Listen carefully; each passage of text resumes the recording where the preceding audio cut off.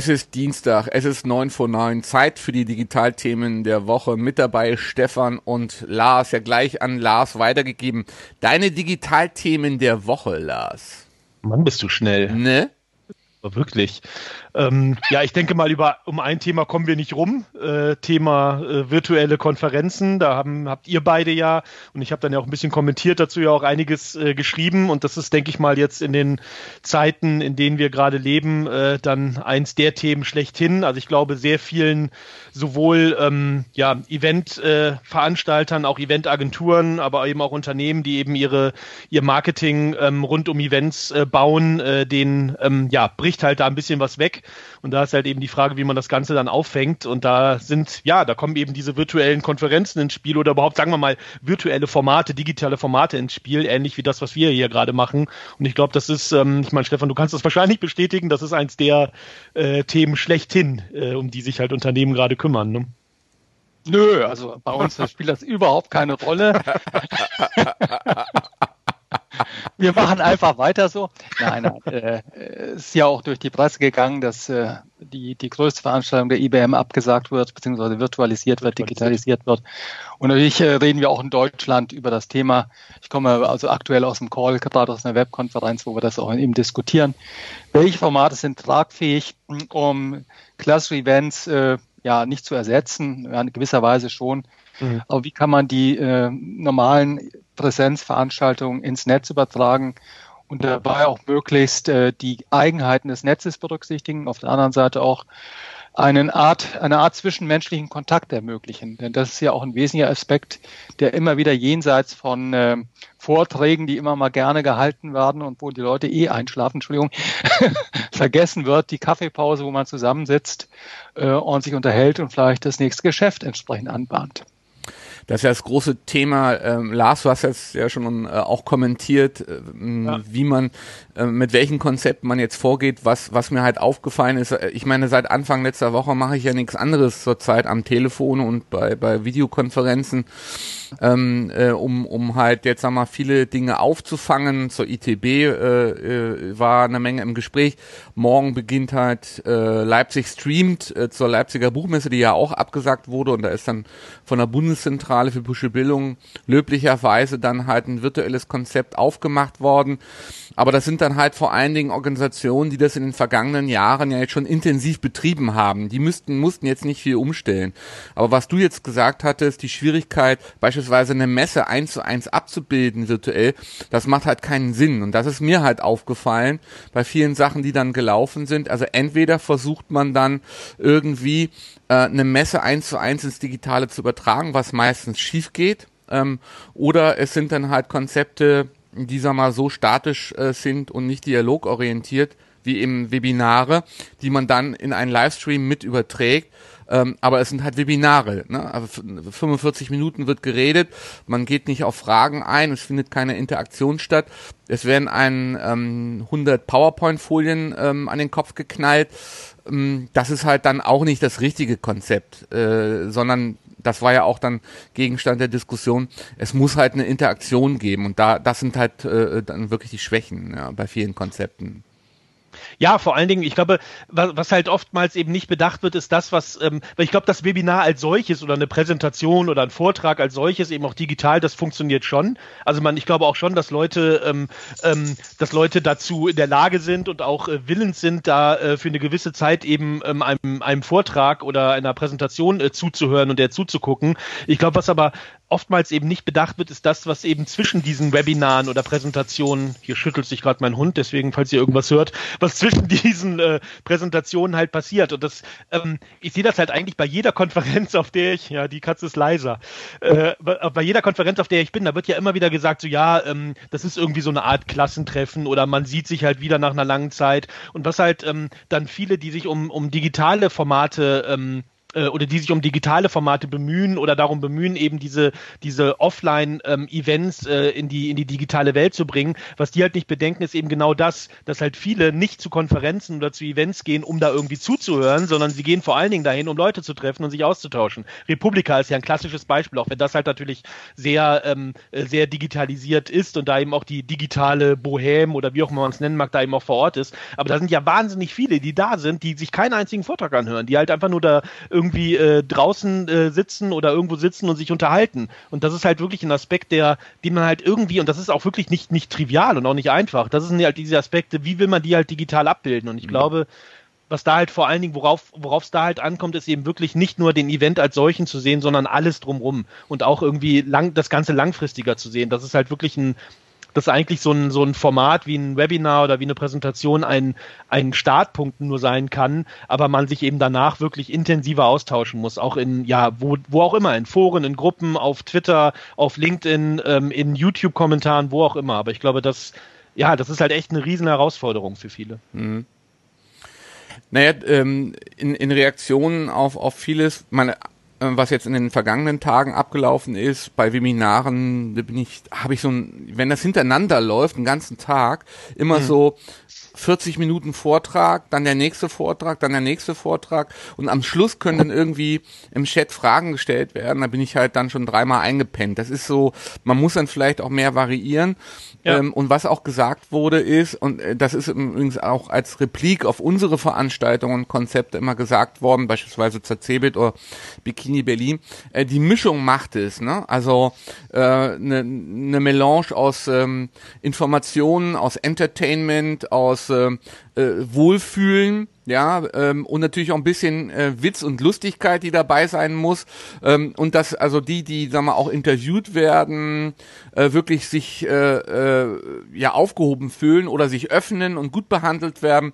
All das waren, sagen wir mal, so die Reaktionen, die dann kamen auf die Konzepte, die wir ja in den letzten Jahren schon gemacht haben. Faktum ist natürlich, dass man das so ohne weiteres nicht aus dem Boden stampfen kann. Jetzt ist gerade gesagt worden, die Links gehen nicht. Als Kommentar, welche Links? Also wir übertragen noch hier bei Periscope, wir haben noch gar keinen Link. Ja? Naja, aber gut. Stefan, wie sind deine Erfahrungen? Naja, es ist natürlich auch schwierig. Ne? Also du hast eben dieses Bedürfnis nach der Kaffeetasse, die du mit jemandem trinkst, wo du dich unterhalten kannst. Ich habe gerade mir aufgeschrieben, können wir irgendwie die digitale Kaffeetasse bei solchen Events auch organisieren. Und es ist halt auch so, dass viele eben diese 40 Minuten Präsentation gerne loswerden wollen oder auch vielleicht gar nichts anderes geübt haben oder können oder gelernt haben. Und für die vielleicht noch die berühmten TED-Talks von 20 Minuten was Neues sind, wo ich jetzt eher hintendiere. Und auch ein Event dann nicht an einem Tag von 8 Uhr morgens bis 17 Uhr durchzuziehen, sondern das dann vielleicht zu verteilen, ja, auf einer gewissen Zeitspanne. Und ich glaube, über die wirklich interaktiven Formate müssen wir da nachdenken. Also wo kommuniziert man 1:1, wo kommuniziert man in einer kleinen Gruppe, 5, 6 Leute in einem Chatroom? Wie fühlen sich die Leute dann dort wohl? Was kann man tun, damit sie da überhaupt reingehen, um das zu machen? Also ich glaube, da ist noch eine Menge auch an Fantasie möglich. Dass wir unsere Formate, diese Magazinformate produzieren können, auch Talks One-on-One machen können oder 2, 3 Leute vor die Kamera holen können, das ist klar. Aber auch daneben wird es noch weitere Formate geben müssen, gerade auch für den direkten persönlichen Kontakt zwischen einzelnen Leuten oder einer kleinen Gruppe. Was nur nicht geht, sind diese, also, oder was wirklich elend langweilig ist, sind diese Second Life Konzepte, also dass man halt so eine Art virtuelle Messe auch wirklich digital darstellt, ne, dass man dann halt so Stände hat und dass man da reingehen kann und dann findet man dann irgendwelche Präsentationen. Also das, was ich sag mal, das ist ja in den vergangenen Jahren immer mal wieder versucht worden, das zu etablieren.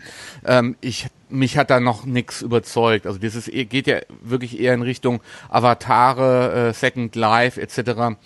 Das ist eine Frage, wie du es machst, Gunnar. Es geht jetzt nicht darum, dass der Avatar schön ist, der Stand schön ist, sondern ich glaube, es geht darum, dass man die Anlaufpunkte schafft und dort auch zum Dialog zu kommen und zur Kommunikation zu kommen. Ob das nur solche Avatare oder was auch immer entsprechend dargestellt wird, ist mir im Prinzip vollkommen wurscht, ne? Sondern ich will ja meinen Interessenten, meinen Kunden, meinen Partnern Kommunikationsplattformen, Anlaufpunkte, Diskussionen Kommunikationsplattform entsprechend geben, je nachdem in der Form, wie sie es haben wollen, in der privaten Umgebung oder eben auch in der öffentlichen Umgebung mit mehr Leuten. Und da fälle ich gar nicht so sehr das Urteil. Ne? Dass Second Life dann irgendwann in die Tonne getreten wurde.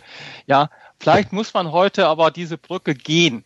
Ja, um die Leute gerade in dieser Zeit auch an die digitalen Formate heranzuführen. Ich glaube auch, dass man eben mehr Fantasie braucht und eben auch mal experimentieren muss. Hier wir drei schalten uns zusammen.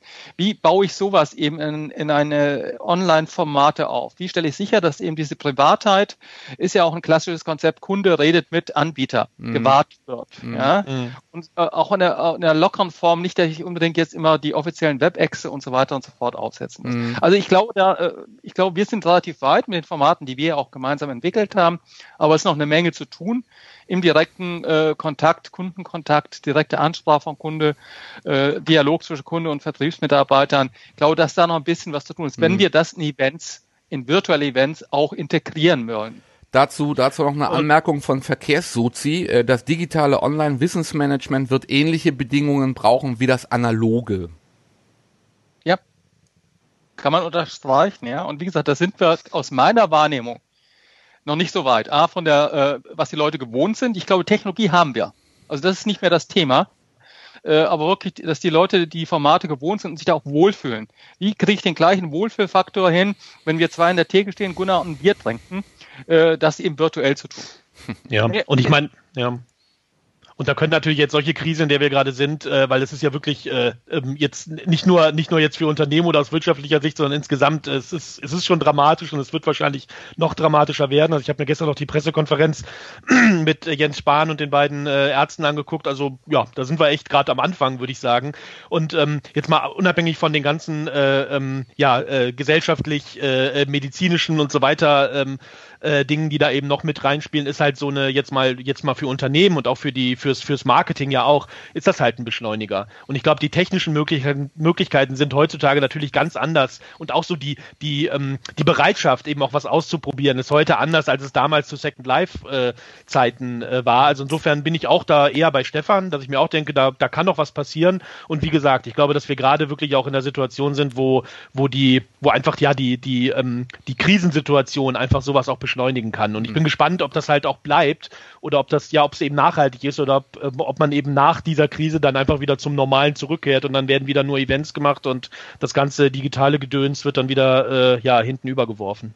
Unterhalten wir uns ein paar Monaten vor. Ich glaube, wichtig ist das, was Gunnar gesagt hat, den Avatar nicht wegen des Avatars machen, die virtuelle Messe nicht wegen der Visualisierung machen, sondern immer auch hier, wie so oft, den Kunden, den Gesprächspartner, den Interessenten im Blick behalten und dessen Interessen. Ja. Ja, und dann halt wirklich auch auf den Punkt Interaktion wirklich setzen. Man kann natürlich Avatare einsetzen, man kann natürlich auch virtuelle Messeräume oder Messestände bieten, aber dann muss man natürlich auch ein bisschen mehr Gehirnschmalz entwickeln, wie man dann in eine Interaktion kommt. Ja, wenn ich dann halt merke, dass diese Räume immer leer sind, dass ich der Einzige bin, der da irgendwas nachfragt oder dass, sagen wir mal, über den Chat dann Fragen nicht beantwortet werden, das darf dann halt auch nicht sein. Also da muss dann muss man dann schon ein bisschen mehr überlegen. Was ich nur angeführt habe, war das, was ich in den vergangenen Tagen gesehen habe, was natürlich auch mit heißer Nadel gestrickt wurde. Genau. Das ist auch, also man muss natürlich auch noch den Hut davor ziehen oder die Mütze, dass überhaupt so schnell vieles realisiert wird. Und natürlich ist es auch in der Kürze der Zeit dann nicht so perfekt umsetzbar, wie man das vielleicht vorhatte. Ein weiteres Thema, das ist ja eigentlich das Lieblingsthema von Stefan, dass nun eigentlich auch ein Schub für dezentrale Arbeit, für Homeoffice kommen müsste, Stefan. Naja, es gibt eine köstliche Kolumne vom Manager-Magazin, also Satire. Ich weiß nicht, ob es der eine oder andere wirklich als Satire identifiziert. Viele Unternehmen schicken ihre Mitarbeiter ins Homeoffice. Das ist unterdessen in den USA, aber auch bei uns entsprechend so. Gibt's halt die Empfehlung oder Anweisung, geht ins Homeoffice, denn ihr habt ja dort die Technik. Ja, und ganz, ganz lustig, weil es oft die Unternehmen auch sind, die eigentlich ihre Mitarbeiter im Büro gerne haben. Ja. Und das Manager-Magazin, wir verlinken den Artikel dann entsprechend hier in den Blogbeiträgen oder auch unter dem Podcast, sagt dann also, wenn mein Chef mich dann im Ganzkörperschutzanzug, wir haben ihn ja mal getragen, Gunnar, besucht, ja, hinten und vorne das Logo drauf und dann die Arbeitsbedingungen bei mir vor Ort kontrolliert. Ich warte drauf, wenn der Chef dreimal klingelt. Ja. Lars, glaubst du an einem Schub Homeoffice? Ja, ähnlich wie bei den Events auch. Den gibt es jetzt natürlich. Ich meine, wenn selbst, wie gesagt, die Bundesregierung da sitzt in der Pressekonferenz und sagt, bitte schickt eure Mitarbeiterinnen und Mitarbeiter ins Homeoffice, dann wird es natürlich einen Schub geben. Und ich glaube, da sind wir oder auch im Technologieumfeld, da ist halt eben immer noch so eine gewisse Blase. Also ich glaube, sehr viele Unternehmen sind da halt noch nicht gewesen. Aber jetzt sind sie da oder sie müssen da sein. Also insofern bleibt vielen Unternehmen, die da auch skeptisch waren, gar nichts anderes übrig. Aber auch hier wieder die Sache natürlich, ist es nachhaltig. Und ich glaube, also wenn das halt dazu führt, dass halt Leute sehen, es geht ja, man kann ja dezentral arbeiten, man kann sich virtuell austauschen, eben auch jetzt nicht nur zwischen Kunden und Unternehmen, sondern auch innerhalb eines Unternehmens zwischen Kolleginnen und Kollegen, ja, umso besser. Aber auch mal gucken, sprechen wir uns in ein paar Monaten wieder. Denkt eine Woche zurück, da habe ich den Digitalindex entsprechend zitiert, da hieß es, 60% der Arbeitnehmer sagen, sie können in ihrem Job gar kein Homeoffice machen. Ich meine, es wären 60% gewesen. Ja.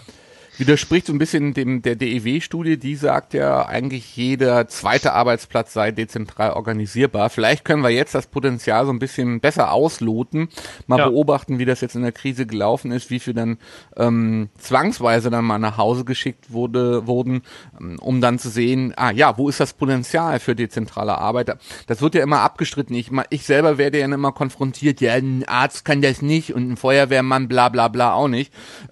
So doof sind die Studienautoren beim DIW ja auch nicht, dass sie das nämlich abziehen. Die sagen ja da, wo es möglich ist und sprechen dann eben von jedem zweiten Arbeitsplatz in Deutschland. Ja, dann Lars, wolltest du noch was? Stefan wollte noch was sagen, glaube ich. Ja.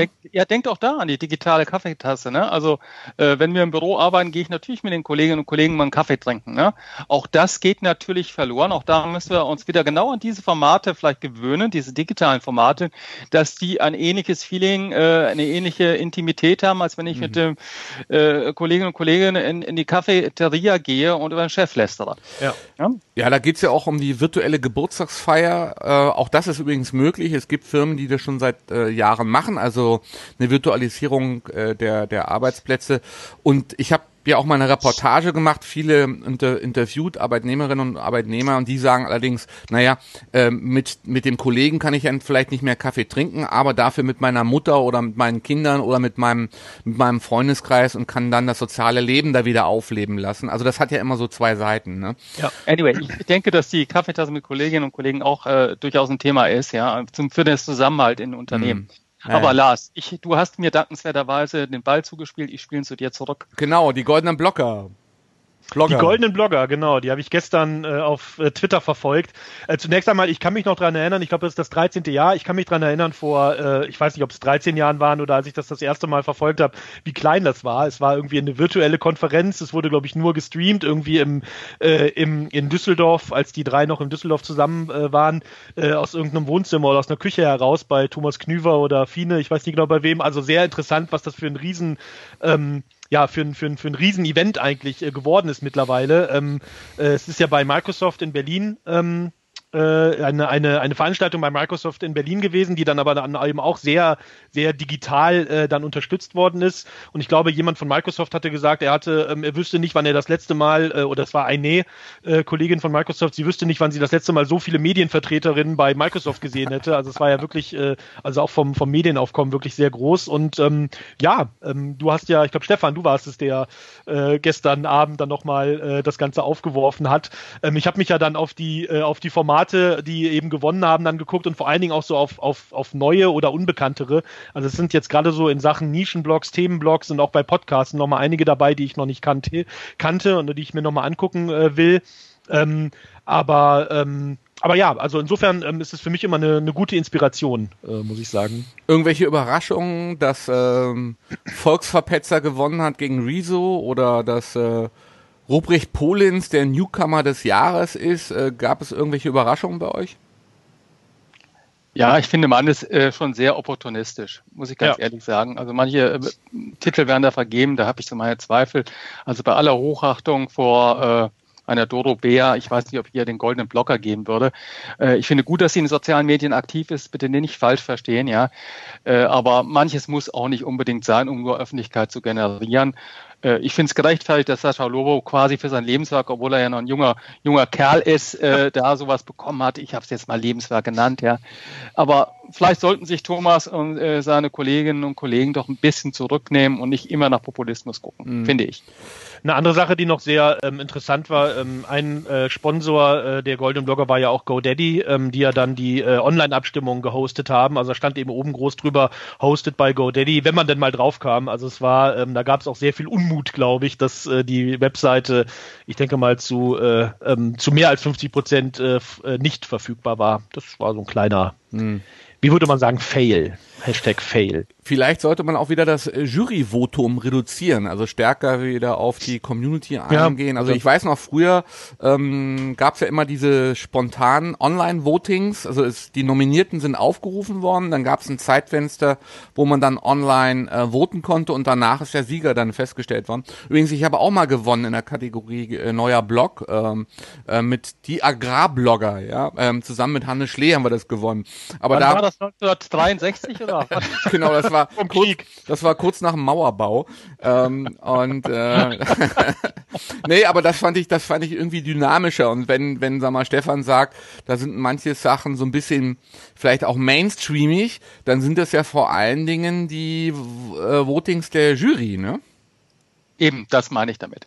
Aber lasst uns damit auch abschließen und das Bambi der Blogger-Szene ist vorbei und kommt nächstes Jahr wieder. Aber hier werden wir es auch nochmal verlinken, weil es sind schon ein paar sehr hörensehens- und schauenswerte Formate dabei, das auf jeden Fall. Genau, das waren also die Digitalthemen der Woche mit 9 von 9. Man hört, sieht und streamt sich dann wieder nächste Woche im Prinzip. Aber seid ab morgen am Ball bei Leipzig streamt. Wir machen parallel zur Leipziger Buchmesse, die ja eigentlich morgen gestartet wäre, ein virtuelles Konzept, wo wir dann viele Autoren und Bücher vorstellen. Morgen am Mittwoch abends startet das und geht dann bis Freitagabend durch und dann gibt's so ein Dauer-Livestreaming dann aus dem Medienzentrum der Bundeszentrale für politische Bildung. Also, dann, man hört... Du Stefan meldet sich. Zu Ende führst, der Lars hat was zu sagen. Jawohl. Er war ganz fleißig die Tage, ne? Jawohl, komm, Lars. Fleißig? Ach so, apropos Podcast meinst du? Ja. Ja, wir hatten ja, glaube ich, dann immer wieder mal drüber nachgedacht und ich hatte auch, also ich meine, ich bin ja ein Podcast-Hörer der alten Stunde, wie auch immer man es nennt. Auch so nach dem Krieg, ne? Ja, ich find's gut, dass wir es jetzt endlich hinbekommen haben und dieses 9 von 9 Format jetzt auch in die Podcast-Welt oder in die Audio-Podcast-Welt übertragen werden. Letzte Woche haben wir das Ganze eingerichtet. Letzte Woche Mittwoch ist eben die letztwöchige Episode erschienen. Es ist jetzt auf allen größeren Podcast-Plattformen, Audio-Plattformen verfügbar, also auf Apple, auf Spotify, auf Google, glaube ich auch. Google Podcast ist auch verfügbar.